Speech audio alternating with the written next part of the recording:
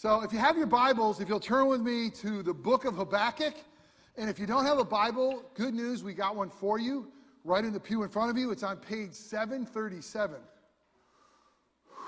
Breathe, okay? So we're going to continue a sermon series this morning, a sermon series entitled Faithfulness Amid the Ruins. And so let me hit pause. How's your life? Are you in the midst of the ruins now? Are you coming out of the ruins? Maybe you'll be heading into them. You know, we all have had a time in our life where our lives feel like they're just ruined. So how do we be faithful, and how do we find God's faithfulness amidst the ruins? And so this little book of Habakkuk, this prophet of the Old Testament, who lived in a really dark time, inspired by the Holy Spirit, has written us this oracle. He's written us this letter. It's almost like a burden, he says. He's given us his burden to kind of help shed light on our lives. And so in the midst of the ruins, in the midst of all that's around us, that we can have faith. And we can have God's faith in God's faithfulness. In 2003, I remember it very well, Dan Brown came out with a book that had caused quite a stir. It was called The Da Vinci Code. Very well-written book, a very entertaining book. So much so that they decided, hey, let's make this a movie, and let's get not just any actor, let's get ourselves Tom Hanks to do the movie of The Da Vinci Code. That came out in 2008. And again, entertainment value, it certainly had a lot of entertainment. I just see Rhea for this first time. Hi, Rhea. My ADD, it's awesome. Welcome. It's great to have you. Welcome back, Melissa. So glad that God's blessing to you and to us. So I remember back in 2008, the movie came out, and it was quite entertaining, but it caused a stir. I mean, I want to say an uproar, especially with the evangelicals. The evangelicals came out, and I was in ministry at the time. I was doing ministry, and I remember that there was such a fear that, man, the Da Vinci Code is going to shed light that we can't trust God's word, and that there really is some kind of hidden meaning. The Bible has some kind of hidden meaning that we have to find out, that there's some kind of maybe like cryptic message. And if we carefully examine God's word, we can find this cryptic message. But really, it was not a biblical story. It was an entertaining story. But let me tell you, first and foremost, the Christians were nervous that this story would come out, and people would be like, can we trust God? Can we trust our Bible?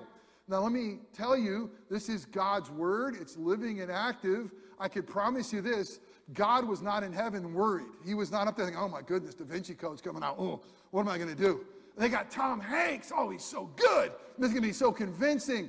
I mean, is God's word in trouble? Never. It's God's word. It's living and active, and sinful people can choose to ignore it or run from it. But God's word, and we are told this is going to endure forever and ever. Amen. So, but really, the language of the Bible is so important. How do we understand the Bible? How do we understand the stories of the Bible? It's an ancient book. It's a living book. It's a true book. It's inspired by the Holy Spirit. It contains two testaments, kind of like an Old Testament and a New Testament. It has 66 books in this incredible story, this one story of God. It's primarily in the Old Testament written in Hebrew, and in the New Testament it was written in Koinonia Greek, two languages we don't speak, very ancient languages. So how do we understand it? How do we figure it out? Well, there's some things that God has given to us that really we must know for the Bible to make sense. We gotta understand a bit of the language of the Bible. So what we know about the Bible is this: God the Father, He's the author of God's word. God's word says this is God-breathed. God has given us Himself, His story. It's in His words, and His words through prophets and different writers.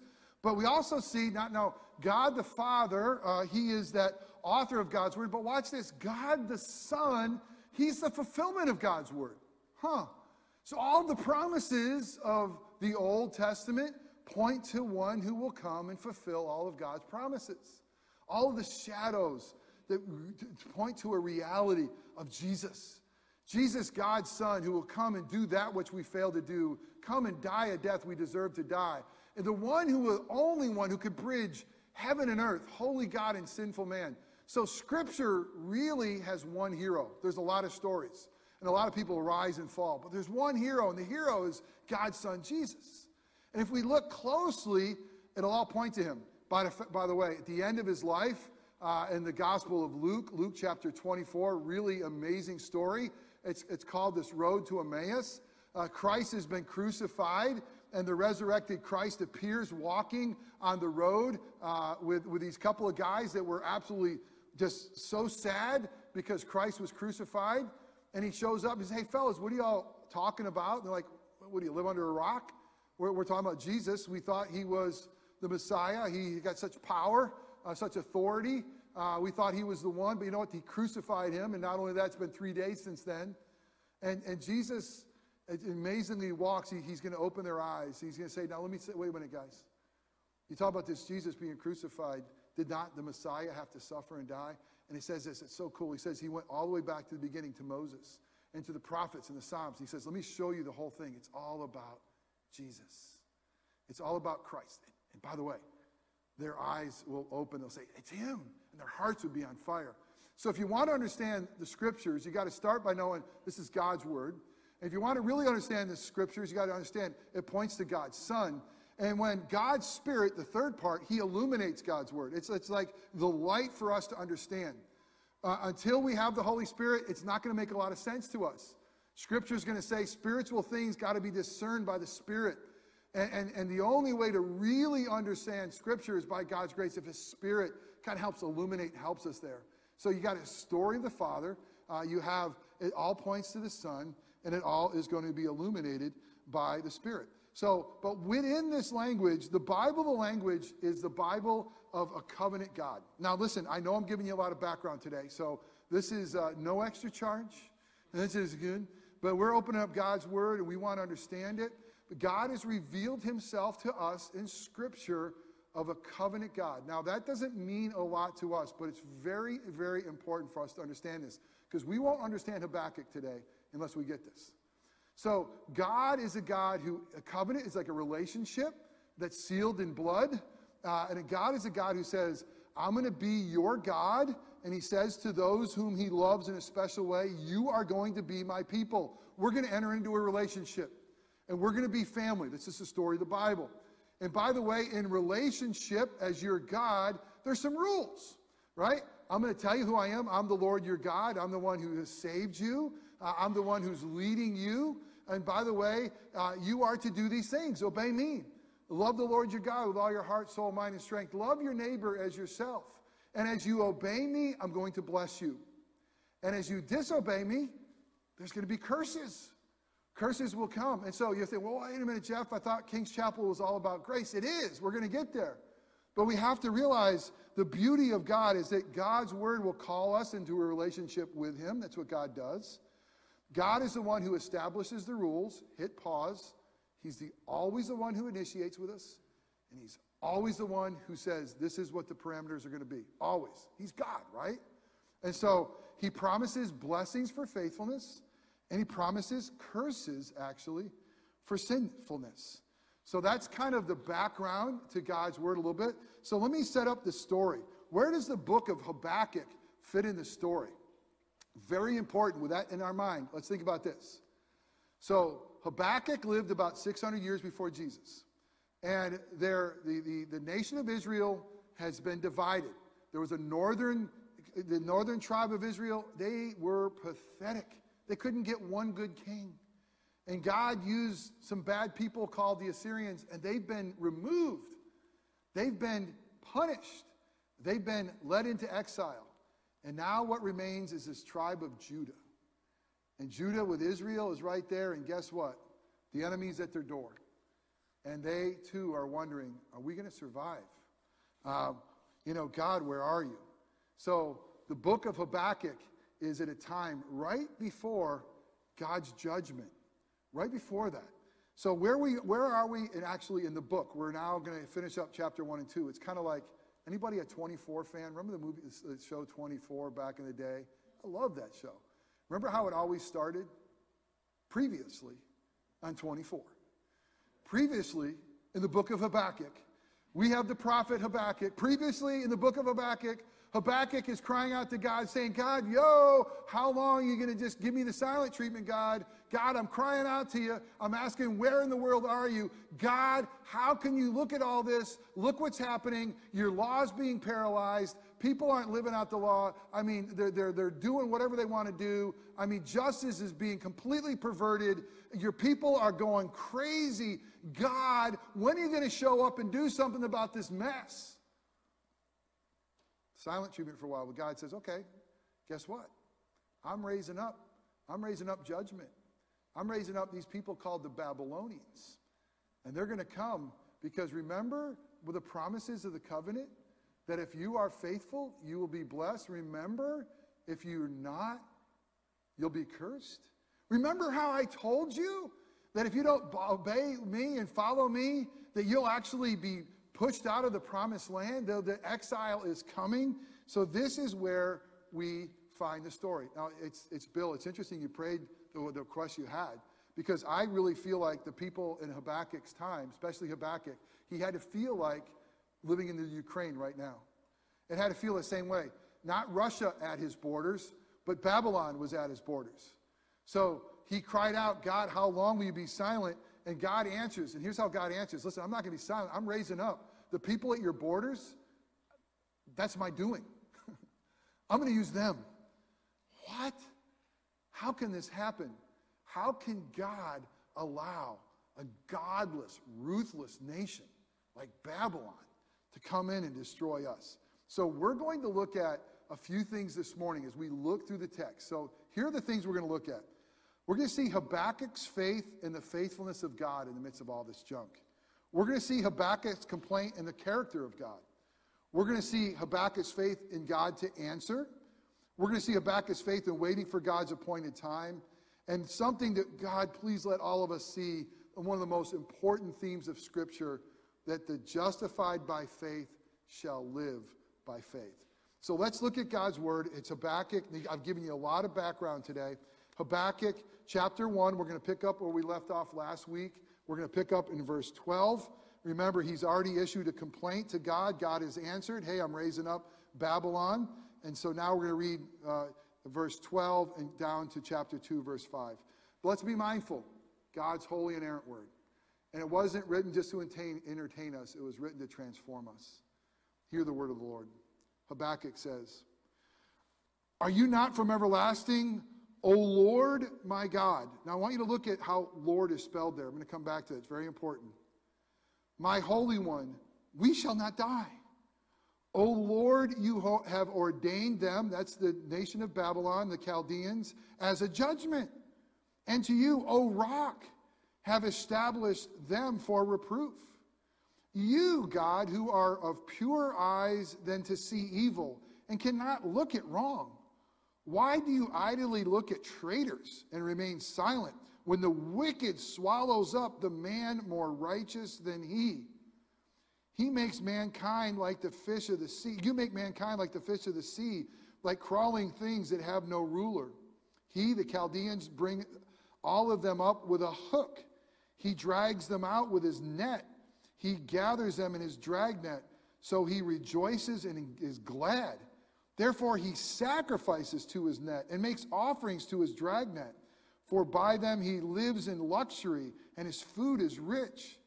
Is he then to keep on emptying his nets and mercilessly killing nations forever? Habakkuk says, I will take my stand at the watchpost and station myself on the tower and look to see what he will say to me and what I will answer concerning my complaint.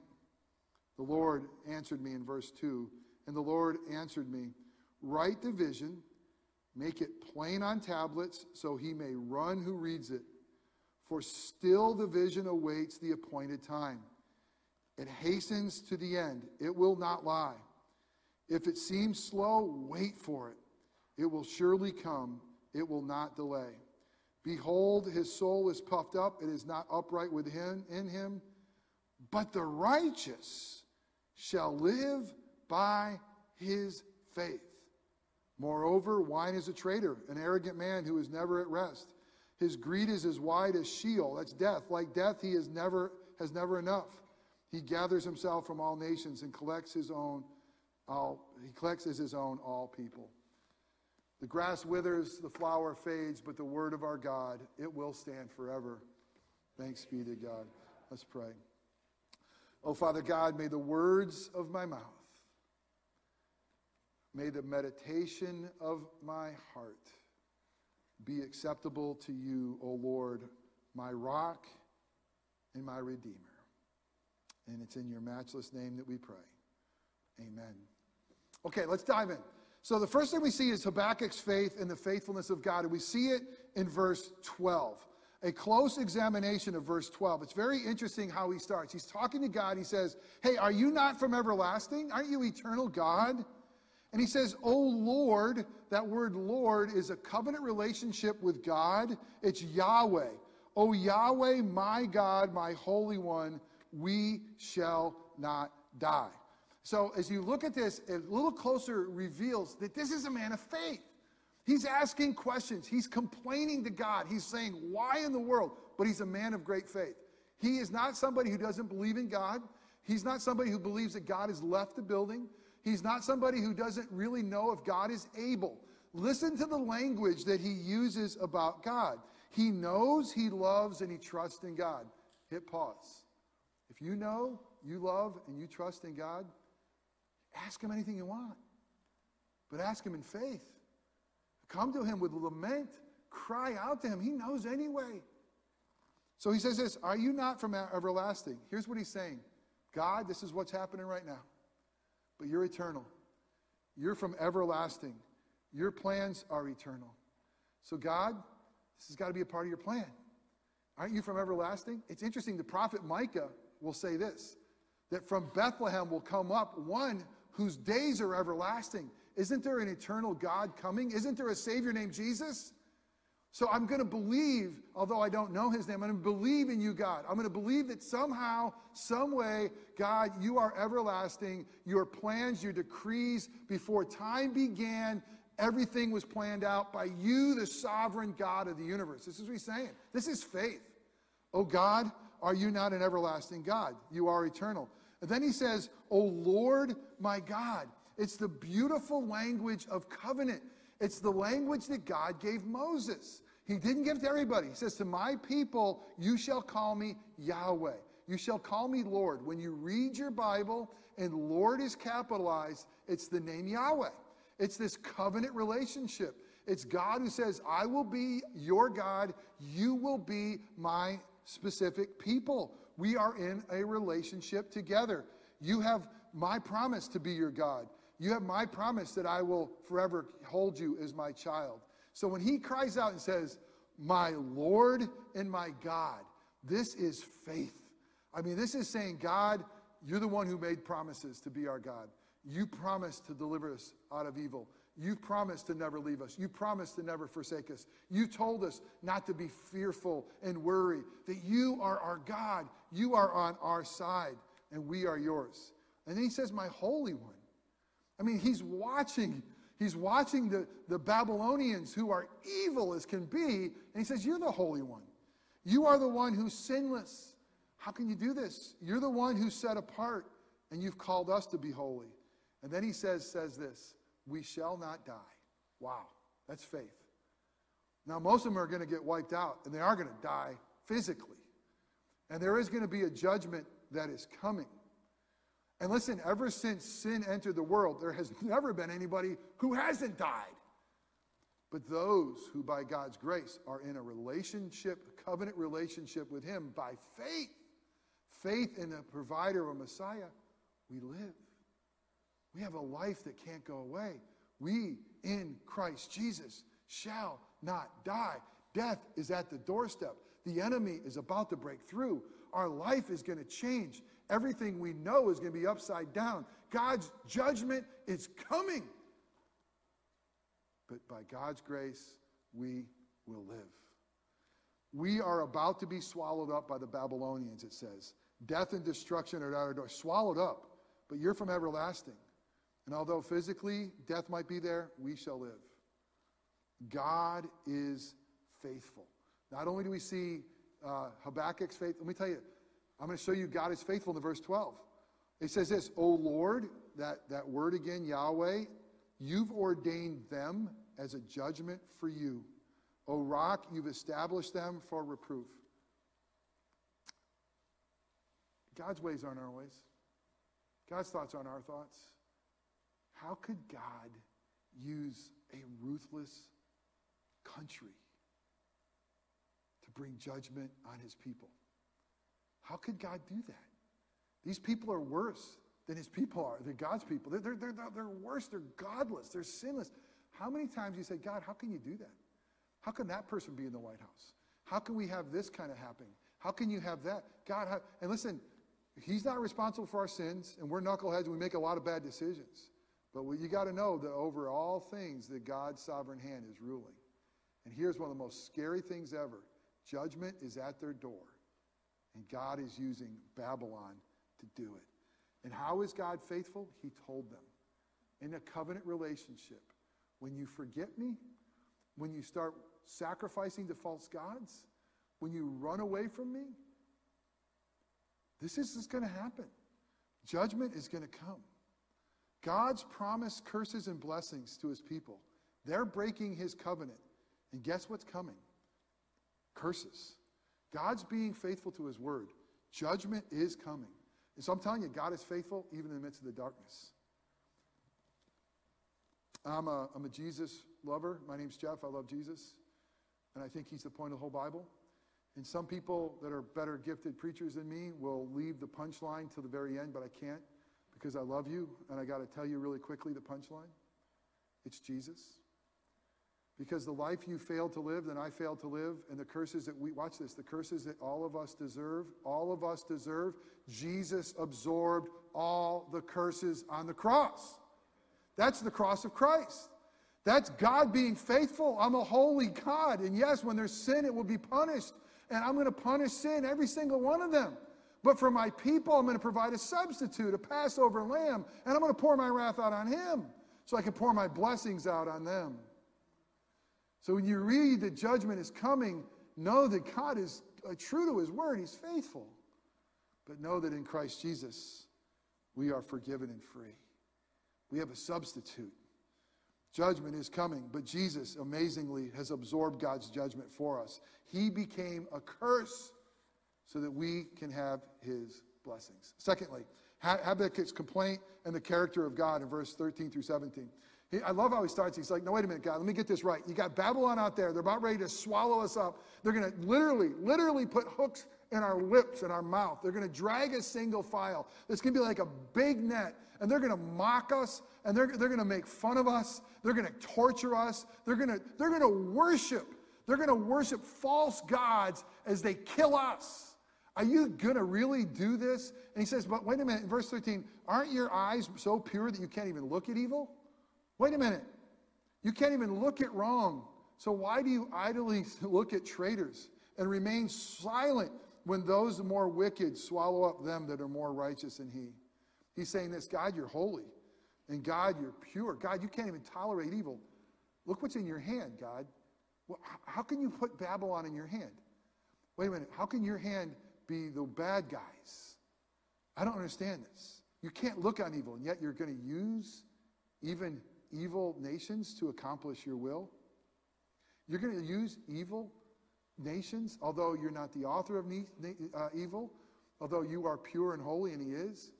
You're going to allow this as your hand of judgment? He is. But they say in verses 14 through 17, they're brutal. They really are. They worship their own power and might. They mock those who they torture. The judgment of God is so awful. Just sit in that for a minute. Sin is that bad. I mean, this is because sin is that bad. Think of Jesus on the cross. Why did the eternal Son of God become man and die on a cross? Why did he have to die? Why did those nails and feet have to be pierced? Why did he have to be mocked? Why did he have to have a crown of thorns on his head? Why did they have to ridicule him as he hung there naked? Why? Because sin is that bad. Because the judgment of God is that deep. And that's what we deserve. And so Habakkuk is saying, this is going to happen. It's going to be really, really ugly. But you know, it just foreshadows a cross. And God's not just a God who's far away saying, I'm going to send judgment on you. You're going to see you get this. No, no, no. God is a God who puts on flesh, who steps in the midst of it and says, put the judgment on me. Let them mock me. Let them drive the nails through me. Let them put the crown of thorns on me. Let me absorb the wrath. Let me be mocked so that they can live. Habakkuk's faith in God's answer. So he's going to say, God, I don't get this. They're a lot worse than we are. How can you use them? I'm going to go over here. I'm going to stand on a tower, a watchtower. A prophet does that. I'm going to look to see how you answer me. I can't. Here's what we got to figure out from this. God, I can't figure it out on my own. I got to let you figure this out. And the point is this. God has given you a mind. He's giving you friends. He's giving you the word. He's giving you the spirit to try to wrestle through things. But let me tell you something. He's the wonderful counselor. You and I aren't. And there's times in life where we're going to have to go before God and lay it before him and say, I don't figure this out. You're going to have to reveal this to me. You're just going to have to reveal this to me because I'm telling you, all the gray matter I got, it's not making any sense. Habakkuk's faith in God's to answer. Habakkuk's faith in waiting for God's appointed time. And this is great. God says, by the way, all right, Habakkuk, I'm going to answer you in a vision. I want you to chisel this answer. It's so important. I want you to, it almost sounds like Moses in the Ten Commandments. Take some white tablets, chisel the answer. Here's what I want you to do. I want you to write it down. I want you to make it so clear that those who get it can run with it. It says they could run with that message. That's what a messenger does. He runs, he witnesses to the good news. And I want you to wait for it to come to fruition. And here's what he's saying. Here's the vision. There's a time coming. I'm taking care of those Babylonians. I'm going to take care of them. They mock me. Justice, I promise you justice is coming. I promise you. I may use them to accomplish my means, but justice is coming. The time is coming. I've anointed a time where a Savior will be raised up. All those promises, they're going to come true. And I'm going to send one from the line of David. I'm going to send a king whose kingdom shall know no end. Micah just talked about him, one from everlasting. He's going to come from Bethlehem. He's going to be gentle and lowly. All the things that point to him, he's going to come. An appointed time will come that I'll make all things new. Appointed time will I'll fulfill all my promises. You see, it's in the fullness of time, Scripture says, that God sent forth his Son to come and redeem us. At the appointed time. He came. He lived. He died. He was resurrected that we can be forgiven and free. But there's still an appointed time where he's coming again and making all things new. He's coming back as a reigning king. But now what is our job? Wait in faith. Got to wait for it. It makes me so mad that there'll be pastors who will tell you your best life is now. That's malarkey. It's not. You got to wait for it. Oh, yeah, you can be forgiven now. It's beautiful. You can be loved and filled now. It's amazing. But when you're really set free, when there's not even the opportunity to sin, oh, man, wait for it. Live by faith. Lastly, the justified by faith shall live by faith. And this is so important. A key truth in all of Scripture. And if you haven't heard anything else, please hear this. How were sinners made right before God? We saw God's judgment and his holiness. How are we ever made right before God?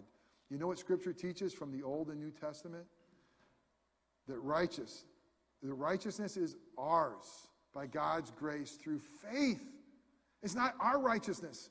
It's incredible that God, it's called an imputed righteousness, that those of us by God's grace who believe in God's promises, a guy like Abraham, the dude was like almost 100, and he was told he's going to have a kid. He's going to have more descendants than the stars in heaven. He's like, how is this going to happen? My wife, she's way past the year. I'm like old as dirt, and you're going to promise us more kids than ever? That's craziness. But I'm going to believe it because you're a God who doesn't lie. And it seems absolutely impossible. Matter of fact, we're going to try to do it our own way, but God, we're going to believe it. And you know what God says? Your faith, Abraham, and a promised seed to come, I'm going to credit to you as righteousness. You're going to be declared righteous. Not because of what you do, but because of what you believe. And specifically, you believe in me. And so Scripture teaches very clearly that we are made right by believing in God's provided Son, Messiah. We are declared righteous, sinners like us, because of his righteousness given to us. And now the righteous are to live by faith. Live by faith. Let me ask you, are you righteous before God? It's either yes or no. And please don't say it's because I joined this church or I went to that sacrament or I did this or do that. Our righteous acts are like filthy rags in the sight of the Lord. Are you righteous before God? Well, you are. You will be declared righteous if you have put your faith and trust in God's Son, Jesus, as the one who would absorb God's curse for us to give us God's blessing. The one who would give us his righteousness, that he would cleanse us with his blood, and that would set us free. Are you righteous before God? And if so, the righteous shall live by faith. Live by faith, not by sight. Because listen, my eyes are like your eyes. We're like, what in the world is happening? How in the world can you be in control? What is happening? You know? But we live by faith. An appointed time is coming. That Jesus has come and he's coming again. He came to take away our sins, and he's making all things new. And believers, my brothers and sisters, let us live by faith. Faith in this word, faith in our God, and when our sight tells us something different, may we live by faith until that faith becomes sight and we hug him face to face. Let me tell you about the righteousness and the faith, the faith of Habakkuk. At the very end of the book, he says this: though the fig tree should not blossom, nor fruit be on the vines, the produce of the olive fail, and the fields yield no food, the flock be cut off from the flood of the fold, and there be no herd in the stalls, yet I will rejoice in the Lord. I will take joy in the God of my salvation. God, the Lord, is my strength. He makes my feet like the deer's. He makes me tread on high places. Here's what he says.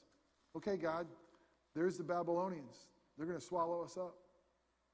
At the end of the day, if there's nothing in the checking account, there's nothing in the refrigerator, and there's no hope in the family tree, and there's nothing of my retirement, blessed be the name of the Lord. For he is good. His goodness endures forever. And I choose to walk by faith. Amen? Let's pray. Now, Father God, thank you for Habakkuk. God, thank you for the lessons we learn of your faithfulness, even your faithfulness is in judgment. Thank you for how that all points to your faithfulness to us in Christ Jesus. God, we thank you for Jesus, our Messiah, the one who bore that curse on the cross so that we never have to experience the hell of your wrath. You will discipline those you love, but God, we'll never know that. And we thank you for that reality. And God, we thank you for the incredible mystery of the gospel, that our faith in you, by your grace, that you declare us righteous and yours. Not because of what we do, by God, your grace and who we believe, and your Son is our Savior. And now you say, those who are righteous shall live by faith. God, we need faith, because the world around us is stinking it up. And we need to have faith, God, that you haven't left the building, and you haven't left us, and that your will be done. Teach us to pray, thy kingdom come, thy will be done, on earth as it is in heaven. We pray in Christ's name. Amen.